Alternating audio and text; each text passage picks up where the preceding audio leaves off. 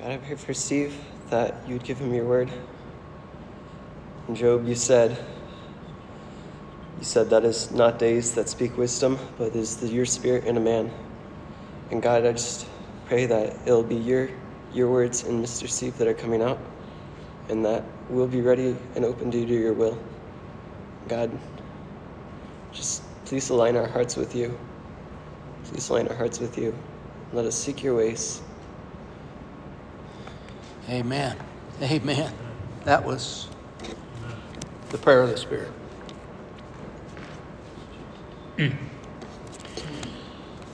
Joel has already read from Acts 2, verses 1 through, I think he went through 21, which was what I had in my notes to start with. We'll be referring back to that, but if you want to get your Bibles open to 2. A lot of my message today will come from the Old Testament and other passages, but we'll start with some things.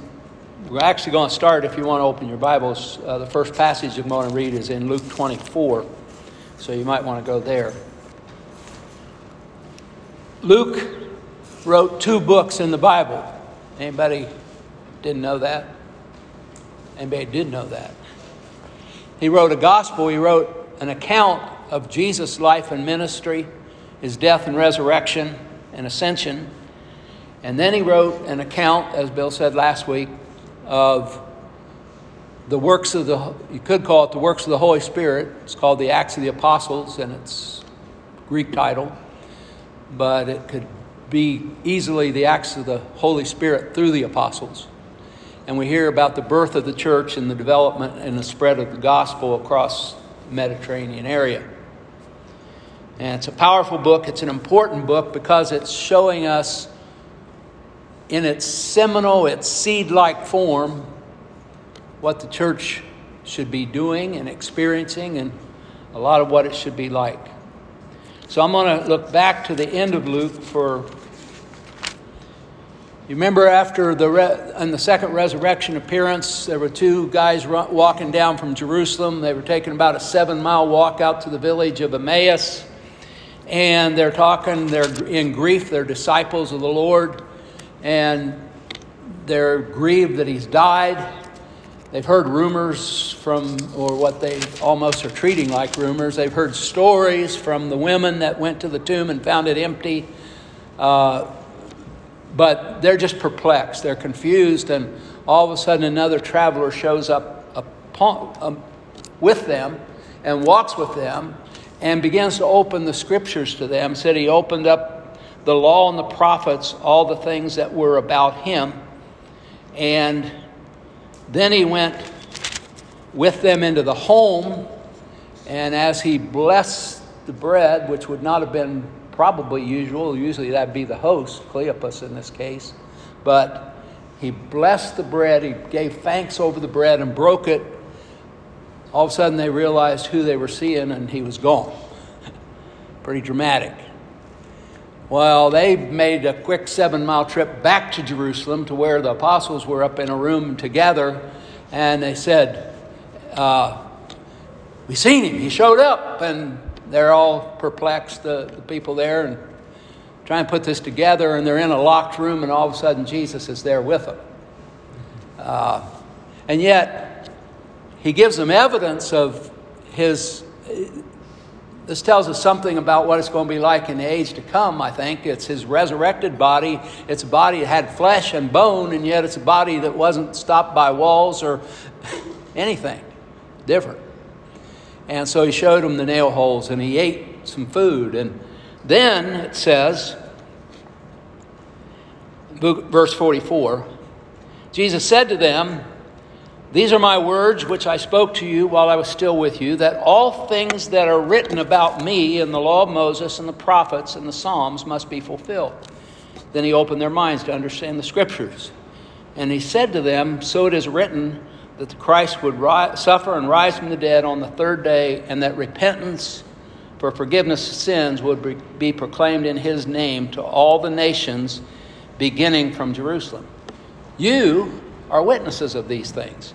And behold, I am sending the promise of my Father upon you, but you are to stay in the city until you're clothed with power from on high. Luke then gives a short, abbreviated version of the ascension, and then picks up the story with the ascension, the 40 days between the resurrection and the ascension itself in the first part of Acts. So when he opens Acts, listen to these words. The first account I composed, Theophilus, God lover, friend of God, about all that Jesus began to do and teach until the day when he was taken up to heaven, after he had given orders by the Holy Spirit to the apostles whom he had chosen. To these he also presented himself alive after his suffering by many convincing proofs, appearing to them over a period of 40 days and speaking of things to come regarding the kingdom of God.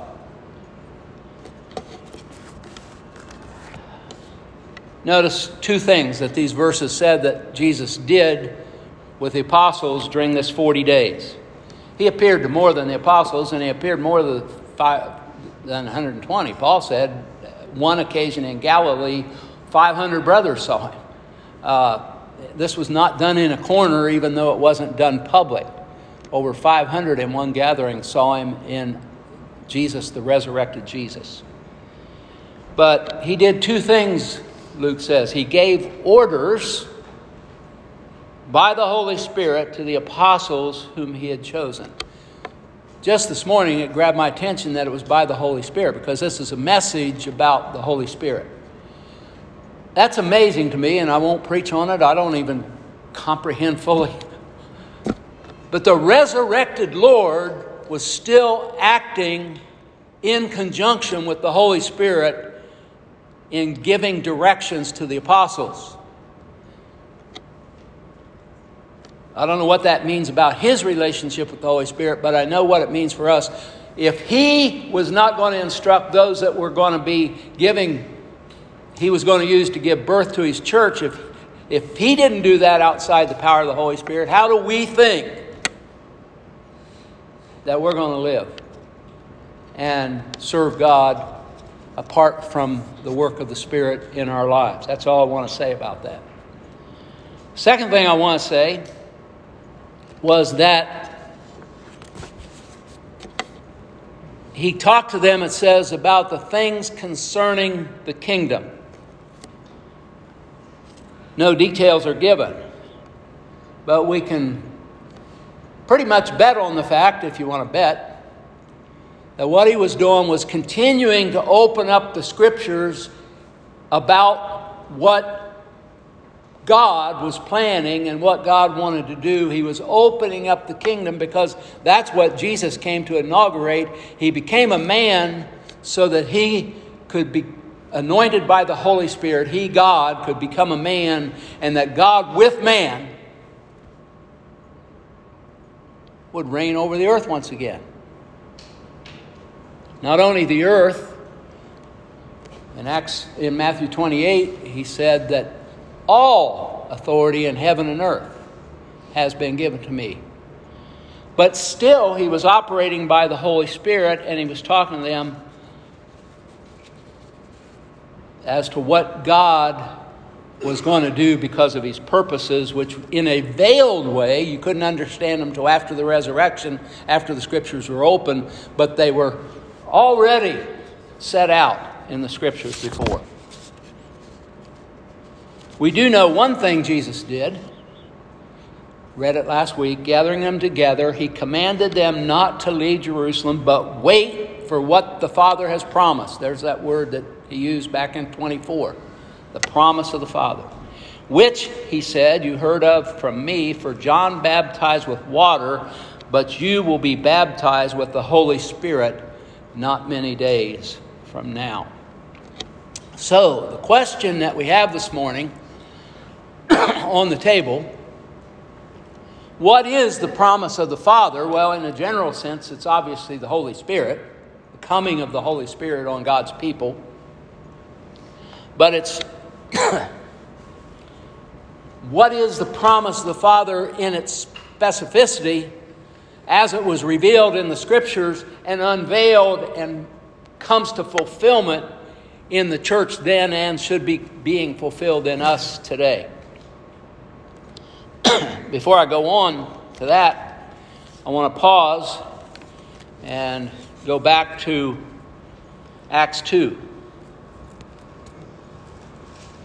Joel read this morning. After the Holy Spirit was poured out powerfully and dramatically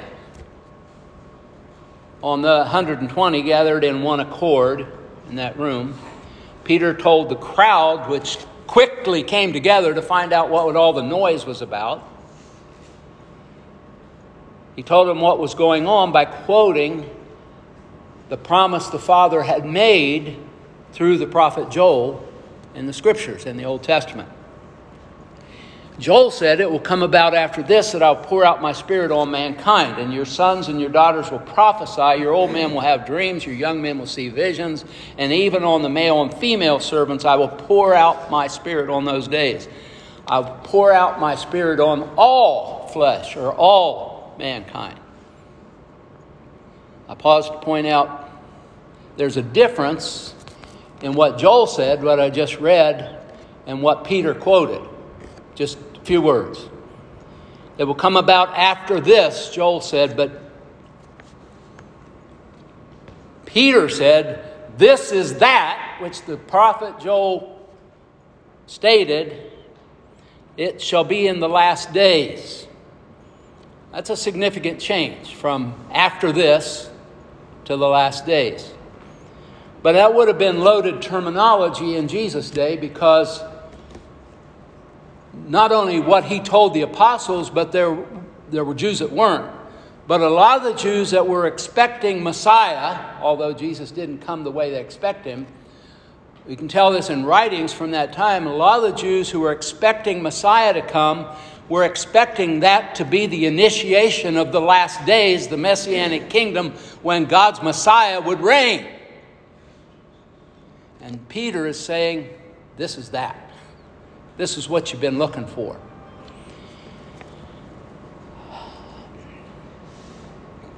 And again, when he ends up the sermon, which we didn't read today, but I'm going to read these verses, chapter 2 of Acts, verses 32 to 36.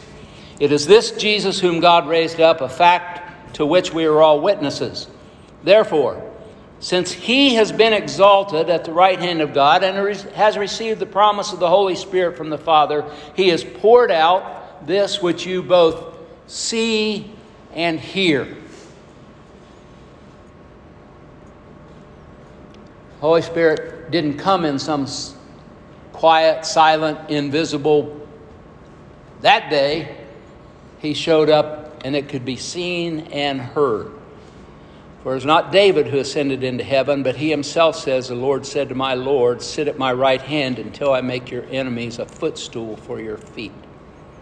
Therefore, let all the house of Israel know for certain that God has made him both Lord and Messiah, that is, Christ, Lord and King, this Jesus whom you crucified.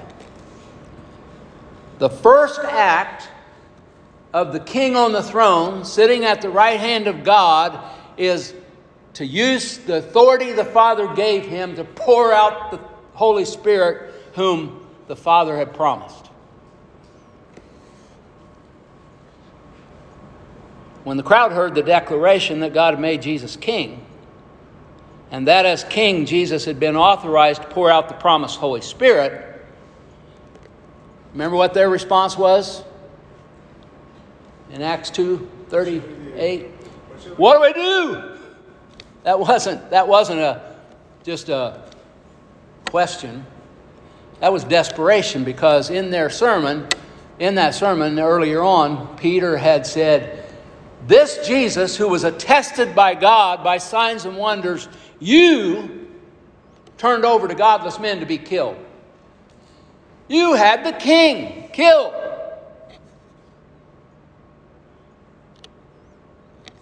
But God didn't settle for that. God raised him from death just like David promised he would. Through David, God had promised he would. How would you feel if you had been part of the crowd that stood there before Pilate yelling, "Crucify him! Give us Barabbas!" And Peter preached this sermon, and you were witnessing this thing. Apparently, they're still seeing the fire on the head, and they're hearing these people that are uneducated in languages, mostly Galileans, praising God, and they don't know what they're saying, but the crowd is hearing them in at least 17 different languages. And then Peter says, this is that the prophet Joel said, and it's happening.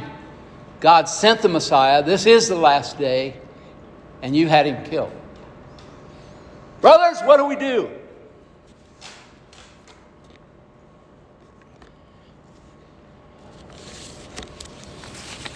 Thank God it didn't stop there.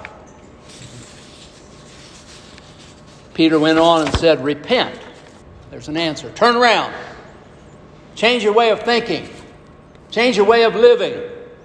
Turn around. Turn from darkness to light. Turn from Satan to God. Repent. Turn around.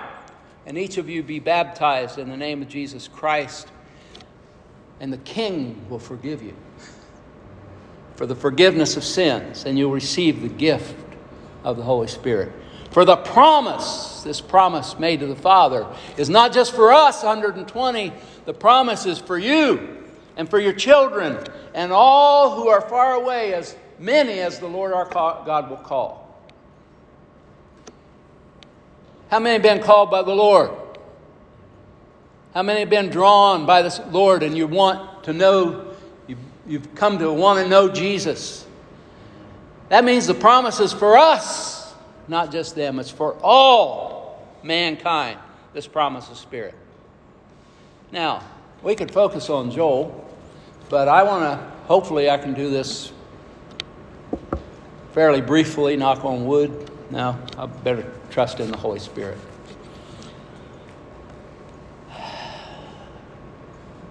Joel's prophecy was not the only prophecy. I want to read at least 4 more passages and then talk about their fulfillment in the New Testament. This is an important promise. God, all through the Old Testament, many times in many ways, not only prophesied the coming Messiah, but he said, I got the Spirit for you. So in Isaiah 44, verses 3 to 4, this is what it says. And I'm going to use, instead of capital L, capital O, capital R, D, capital D, I'm going to use the name of the Lord, which is what he gave them. Yahweh will pour water on the thirsty and streams on the dry ground, and I will pour out my Spirit on your offspring and my blessing on your descendants, and they will spring up among the grass like poplars by streams of water.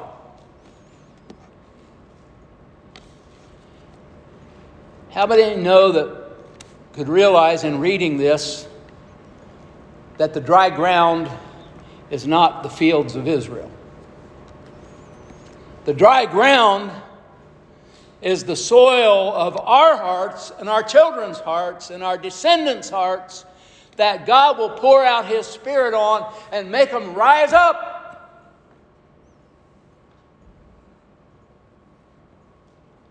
Brought to mind as I was thinking about this, Jesus' own words. In John chapter 4 to the woman at the well in Samaria, everyone who drinks of this water, in other words, well water, will be thirsty again. But whoever drinks of the water I will give him shall never be thirsty. That's the water that Isaiah is talking about, the water of the Spirit. But the water I give him will become in him a fountain of water springing up to eternal life. And then again, in John chapter 7, when Jesus went to the feast in Jerusalem on the last day, the great day of the feast, Jesus stood and cried out, saying, if anyone is thirsty, let him come to me and drink. The one who believes in me, as the scripture said, from his innermost being will flow rivers of living water. Then John adds his comment. This he said in reference to the Spirit, whom those who believed were to receive, for the Spirit had not yet been given because Jesus was not yet glorified. So Jesus is looking ahead to this Pentecostal outpouring that's not just for the day of Pentecost, but is go on down through history to his people. Think about it. Don't go to sleep on me. Think about it. God's promise is for the thirsty. I'll pour out my Spirit on the thirsty. On those who recognize their need for life from beyond themselves, for help. On the dry, arid soil. Remember the parable of the soils? And the Son of Man? On that dry ground, God promises to pour out His own life, His own Spirit, and cause it to be fruitful. Oh, man. Got to go on. Hope you wrote that down. Isaiah 44, 3-4, and chew on it. God, we need you, but make us thirsty until we're desperate for a fresh work of the Holy Spirit. We need that kind of refilling that they had in Acts 4. If they needed it a few weeks later, how much us in these days? God help us.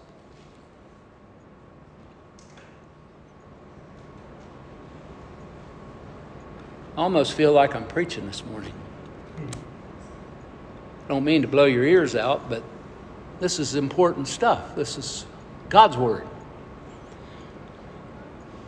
Also, through the prophet Isaiah, God restated His promise. In chapter 59, verses 20 and 21, a Redeemer will come to Zion and to those in Jacob who turn from wrongdoing. Who is the Redeemer that came to Jerusalem and the people of God and to those who would repent and turn from their wrongdoing? Who was that Redeemer? Who is that Redeemer? A little louder than that, please. Jesus. The promise has been fulfilled. And then he goes on, as for me, this is my covenant with them, with those who turn from their wrongdoing, those who hear the good news and who turn to Jesus. This is my covenant, says Yahweh, my Spirit who is upon you, and my words which I put in your mouth shall not depart from your mouth, nor from the mouth of your offspring, nor from the mouth of your offspring's offspring, says the Lord, from now and forever.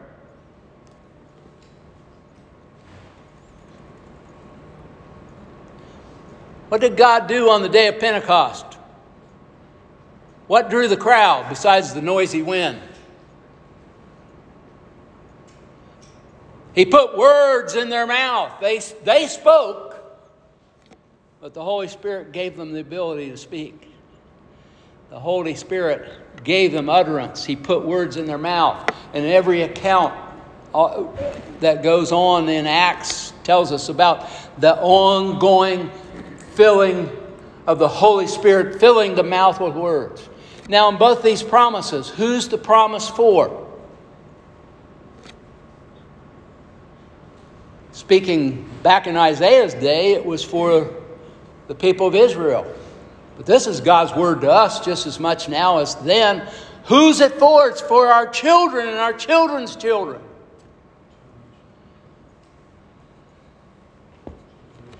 Man, we need to take hold of the horns of the altar and not let go until God's Spirit is poured out afresh and the Spirit of God overwhelms our children and brings life to thirsty, arid ground.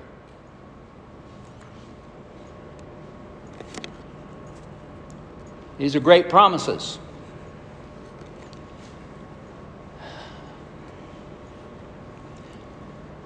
And it has happened, and I say has happened because has is a present participle, which means it has started happening and it's still happening. God's still pouring out His Spirit where there's thirsty ground. When the day of Pentecost had come, they were all with one accord, which is literally what it says. And suddenly a noise like a violent rushing wind came from heaven, and it filled the house where they were sitting, and tongues that looked like fire appeared to them, distributing themselves, and a tongue rested on each one of them, and they were all filled with the Holy Spirit and began to speak with different tongues as the Spirit was giving them the ability to speak. And this was so noisy wherever they were, maybe in a temple courtroom or an upper room, who knows. But when the wind came, and the disciples started praising God for His mighty deeds in languages that they didn't even know, thousands gathered. This is no quiet event. I'm reminded of Ern Baxter telling the story of how, after being burnt by some experience with more or less Pentecostal charismatic people, he was pastoring a large evangelical church, the largest evangelical church in Canada, and trying to keep things controlled. Don't want the outbreak. And his wife said, "You know, honey, I've been reading the book of Revelation. We got a problem because that's a noisy place they're talking about there." It was noisy when the Spirit of God came. He doesn't always come in mild manner. He can come in any way He wants to come. But it drew a crowd. And they heard Him in their languages, as Joel already said. We hear them speaking in our own tongues the mighty deeds of God. Now, there's more. In Ezekiel chapter 36, God promised to give His people a new heart, a new spirit, and to put His Spirit within them. He wrote chapter 36, verses 24 to 27 in Ezekiel. This is the promise of the Father we're reading about. "For I will take you from the nations and gather you from the lands." There's a little preview of that right here, wasn't it? On the day of Pentecost, with these people from all these nations gathered.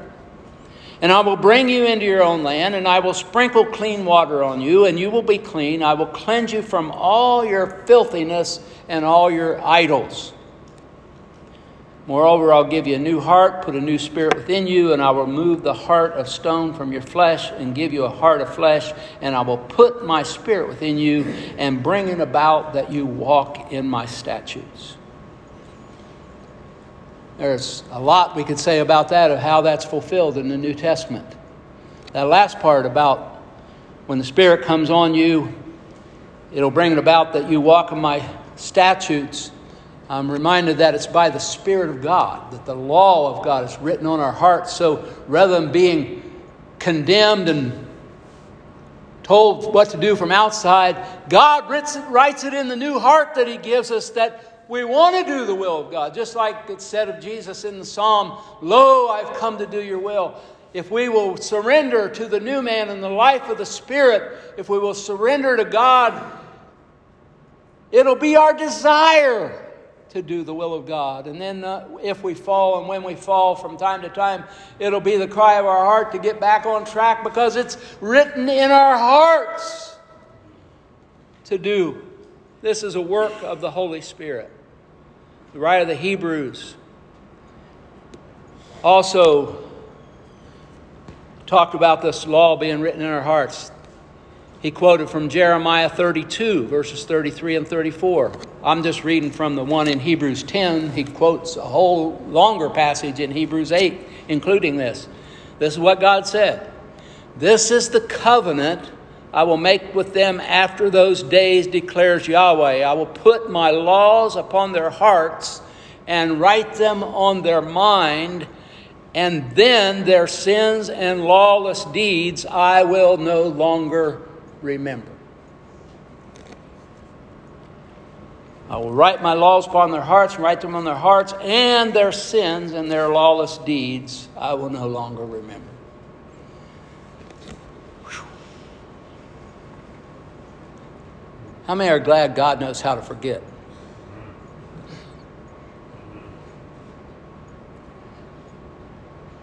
It's probably good for us to remember the pit from which we were dug. But I'll tell you, it's good news that God's not holding a record. When we turn to Him and the Spirit of God comes and changes our hearts, transforms our hearts, whether that's the first time or as we go on and we have to turn to Him again, as it talks about in 1 John, He continually cleanses us from all sin, and He puts our sins away as far as the east is from the west, never to be remembered. Whew.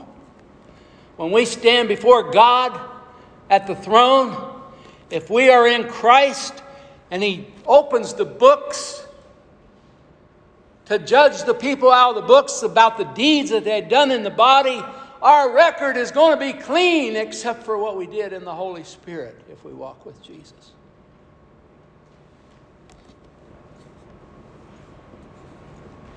The very next chapter, and I won't take time to read the whole thing, but it's the familiar passage about the valley of dry bones. And Ezekiel was told to prophesy to the wind, the breath to come.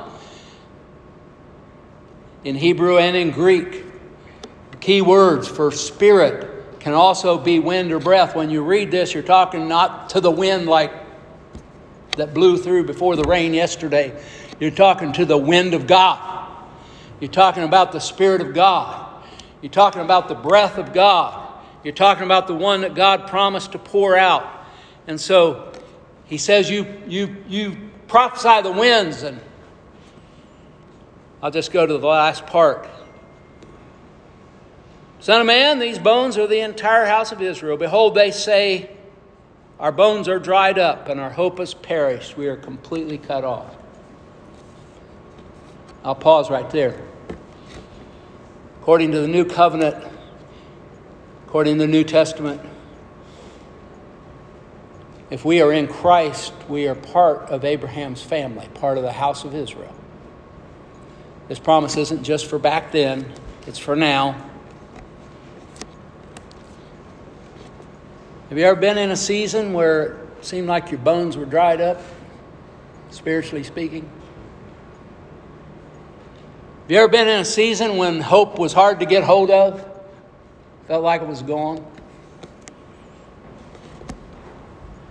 You ever been in a time when it feels like you can't get hold of God, you're completely cut off? God said there'd be times like that. So then He says, the prophet, prophesy and say to them, this is what Yahweh says. Behold, I'm going to open your graves and cause you to come out of your graves, my people, and I'll bring you into the land of Israel. And then you'll know I'm Yahweh when I've opened your graves and caused you to come out of your graves, my people, and I'll put my spirit within you. And I have spoken and done it, declares Yahweh.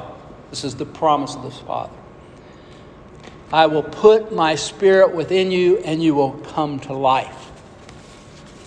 Can't help but think about what our state is outside of Christ.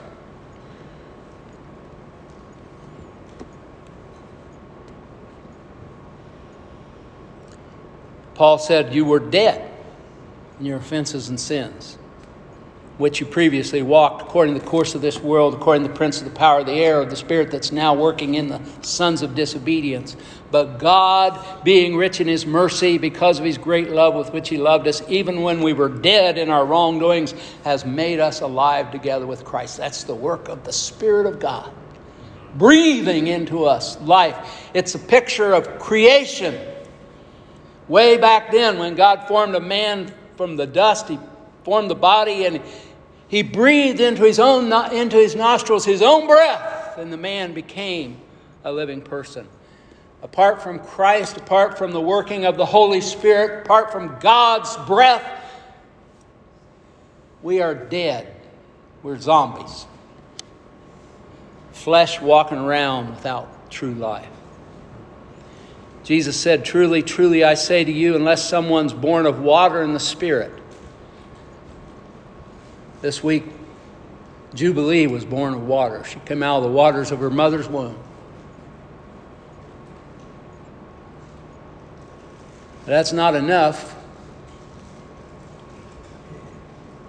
She needs to be made alive in the Spirit, and so do all of us. Unless we're born of water and the Spirit, He cannot enter the kingdom of God. That which is born of flesh is flesh, and that which is born of the Spirit is spirit. It's the Holy Spirit who takes what Jesus has done on the cross and what God has provided and makes it real and makes us alive in Christ. Paul wrote in Titus, God our Savior revealed His kindness and love. He saved us not because of righteous things we had done, but because of His mercy. He washed away our sins, giving us a new birth and new life through the Holy Spirit.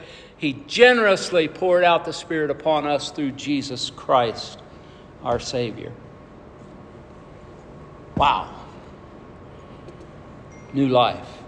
And again, Paul wrote in Romans, the law of the Spirit of life in Christ has set you free from the law of sin and death. For what the Old Testament law could not do, weak as it was because of flesh, God did, sending His own Son in the likeness of sinful flesh as an offering for sin. He condemned sin in the flesh so that the requirement of the law could be fulfilled on us who do not walk according to the flesh, but according to the Spirit.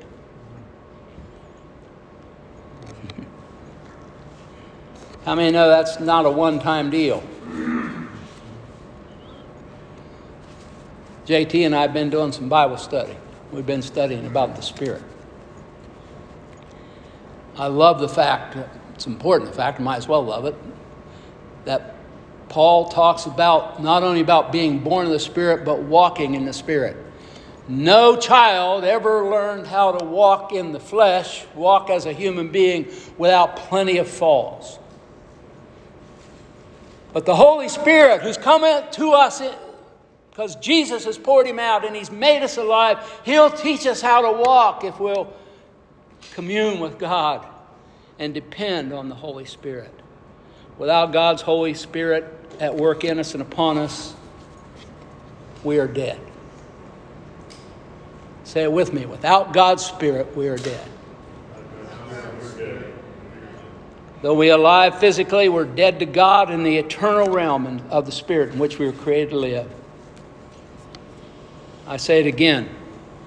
I don't think it's coincidental that in this world, when Christ has been denied by so many, even the realm of the Spirit has been denied by so many. There's a fascination with zombies. I'm not fascinated by them. But people are so hungry for some kind of thing beyond what we can know and see with our eyes that they're fascinated by dead things that move like living things. I want to say to you, I don't want to be a zombie. I want to be animated by the Spirit of God and be alive. And I'm not looking to zombies either. I'm looking to the Spirit of the living God. God, come upon us. I'm going to close. May those of us who know we've received the Spirit, like the first disciples in Jerusalem did, cry out for boldness to stand faithfully. May God pour out His Spirit on us afresh as He did them. Lord, we thirst. Fill us for these days.